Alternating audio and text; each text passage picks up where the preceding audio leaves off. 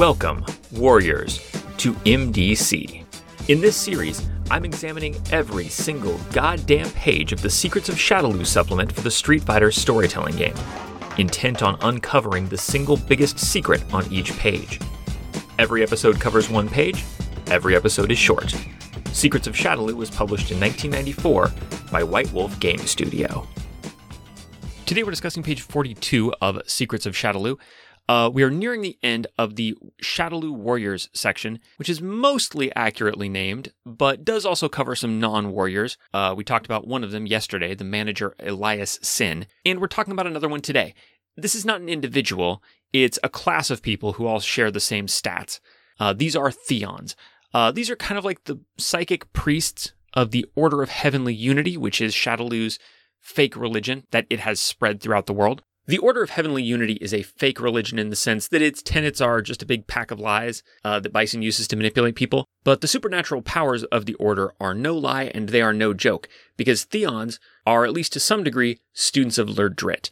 It works like this, quote, Bison's recently founded Order of Heavenly Unity has become the home of individuals who are unable to survive the physically demanding regimen of Lurdrit training. Though appalled at the pathetic physical conditioning of these people, Bison allowed them to live and still trained them in some of the psychic arts of Lurdrit. These men and women became Theons, ranking officials within the Order of Heavenly Unity. So there's a whole ecosystem of evil happening on Riganka, which could definitely be the name of a Street Fighter adventure module set in Riganka. Ecology of Evil, trademark Chris Newton, do not steal.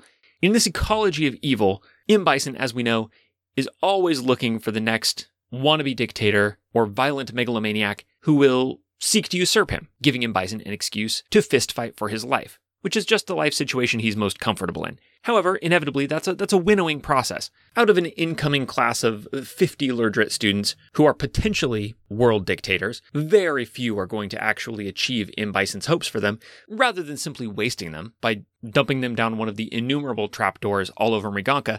M. Bison ships injured students of Lurdrit off to the Order of Heavenly Unity to become official clergy of the Order, to use whatever psychic powers they're capable of in the furtherance of the sham faith.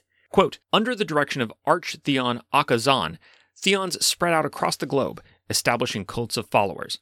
The Theons are charged with the duty of finding the wretched and disheartened throughout the world and bringing them into the fold of the Order, brainwashing the unfortunates into the falsified beliefs of the Order. Theons are very good at what they do, utilizing their psychic powers to overwhelm the minds of potential followers.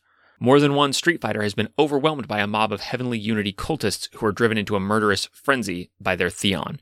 And just to skip down to the character sheet to be clear about what kind of psychic powers we're talking about, the typical Theon has telepathy, psychic vice, and mind reading. So they don't have mind control, but they can definitely wear down the willpower of potential followers, and then presumably kind of convert them while they're weak, the old-fashioned way, rather than directly mind controlling them. Now, as you might expect, for a group of people whose ideal career was demonic world conqueror, but who settled for professional brainwasher, Theons typically have zero honor. This raises the question of how they're supposed to fuel all of these psychic powers, since it's going to be very hard for them to refill their chi. Fortunately, Bison foresaw this problem and outfitted the Theons with an accessory. Quote, each Theon is given a Theon pendant, which is a fragment of Bison's meteorite attached to an iron chain that they wear around their necks. And here's how it works. Quote, the wearer of a Theon pendant has access to mystic energies. He can draw 2 points of chi from the amulet each day. Instead of using his own chi for a special maneuver, the wearer can instead use chi from the pendant stone. The pendant restores its chi each night and can be used again the following day. Some larger pendants, such as the one worn by Akazan, can store more than 2 points of chi, but such pendants are rare. But, as always, when opponents of the player characters have a valuable item you can rip off their body, there is a drawback.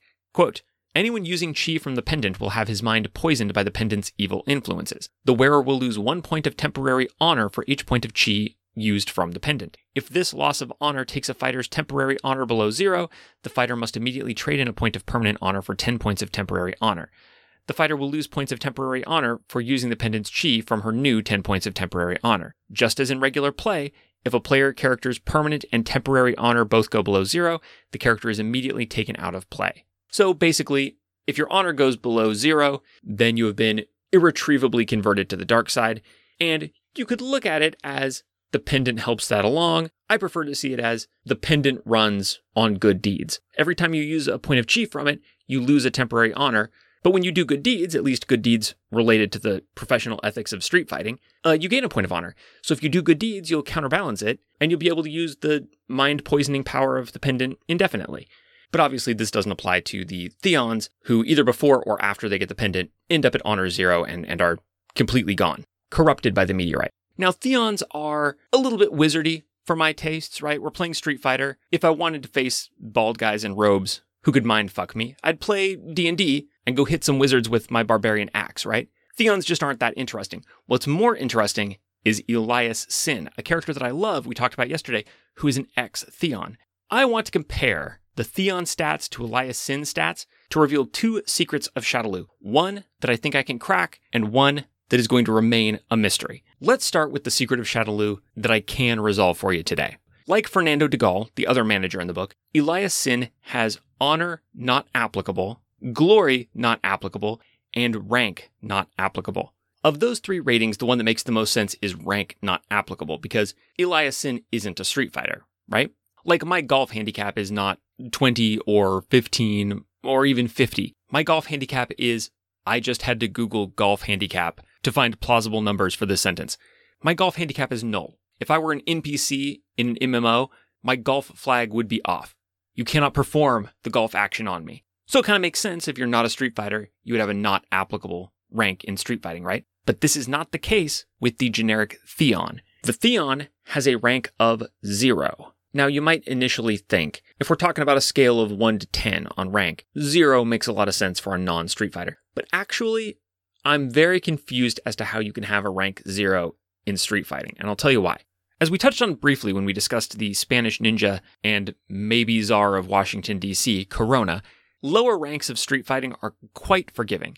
You've got to really fuck up not to be able to maintain at least a low rank, like a 2 or a 3. I don't think there is a floor for rank 1. Here's the full description from the core book. Quote, all new warriors begin with this rank. All great warriors start their careers here. A warrior of rank 1 is either a newcomer or someone who used to be a higher rank and made a serious vocational error, which is a euphemism for getting your ass kicked literally dozens of times in a row. Rank 1 warriors have fewer than 1 win for every 20 losses. So if you have no wins for every 20 losses, then you're rank 1.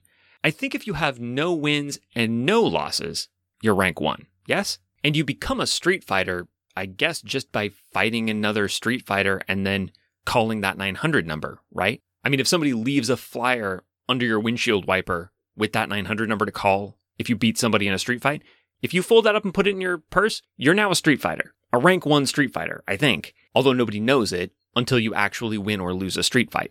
The best I can figure is that, speaking as we were of golf handicaps, maybe people who are officially entered in some capacity as street fighters, but who haven't ever had a street fight, are rank 0 by virtue of not being in any of the 3 divisions of street fighting yet.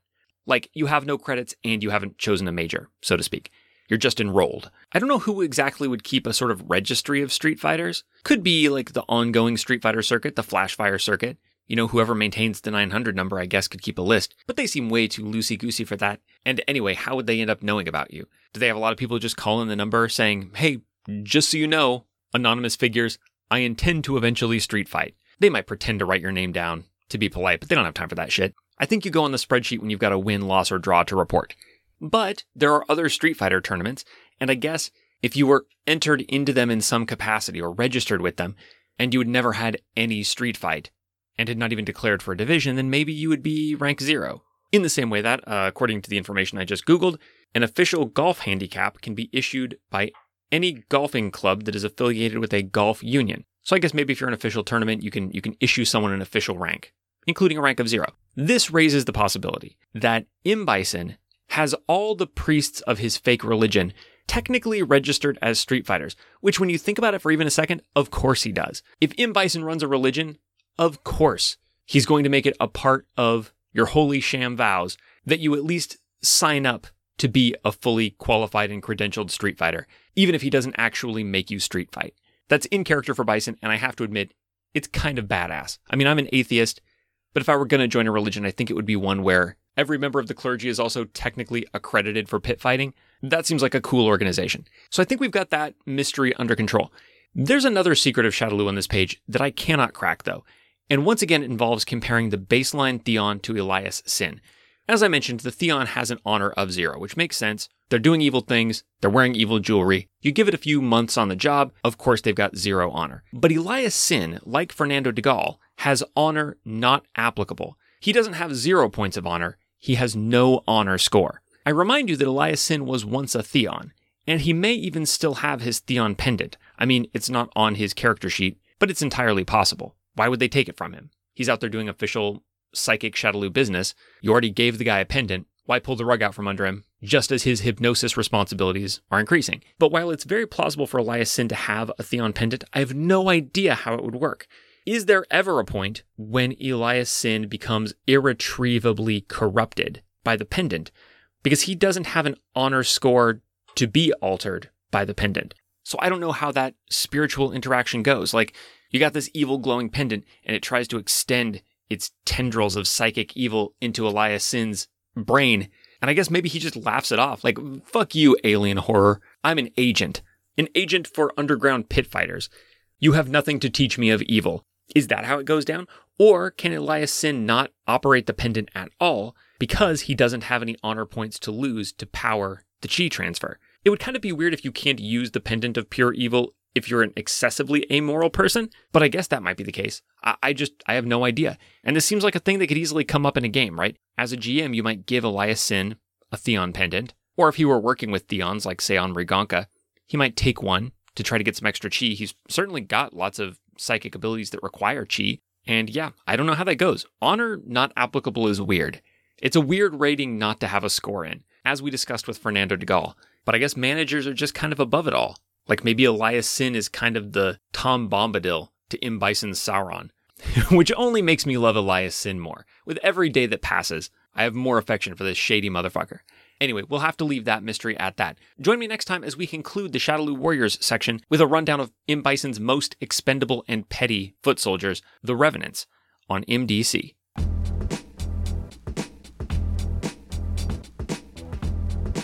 This has been MDC. New episodes drop every day except for Sundays, when all the previous week's episodes drop in one big megasode on the top secret Patreon-only RSS feed. If you'd like to get access to that RSS feed and support the show, go to patreon.com/megadumbcast. Contact or check out the show wherever you want. I am Megadumbcast on Twitter, Instagram, Gmail, Podbean, your favorite podcatcher, etc., etc. Street Fighter and all associated trademarks are property of Capcom. This season's theme music, used under a Creative Commons license, is City Lights at Night by Revolution Void, whose work you can find at sites.google.com/view/revolutionvoid or at freemusicarchive.org/music/revolution_void. Thanks for listening. Now get lost. You can't compare with my power.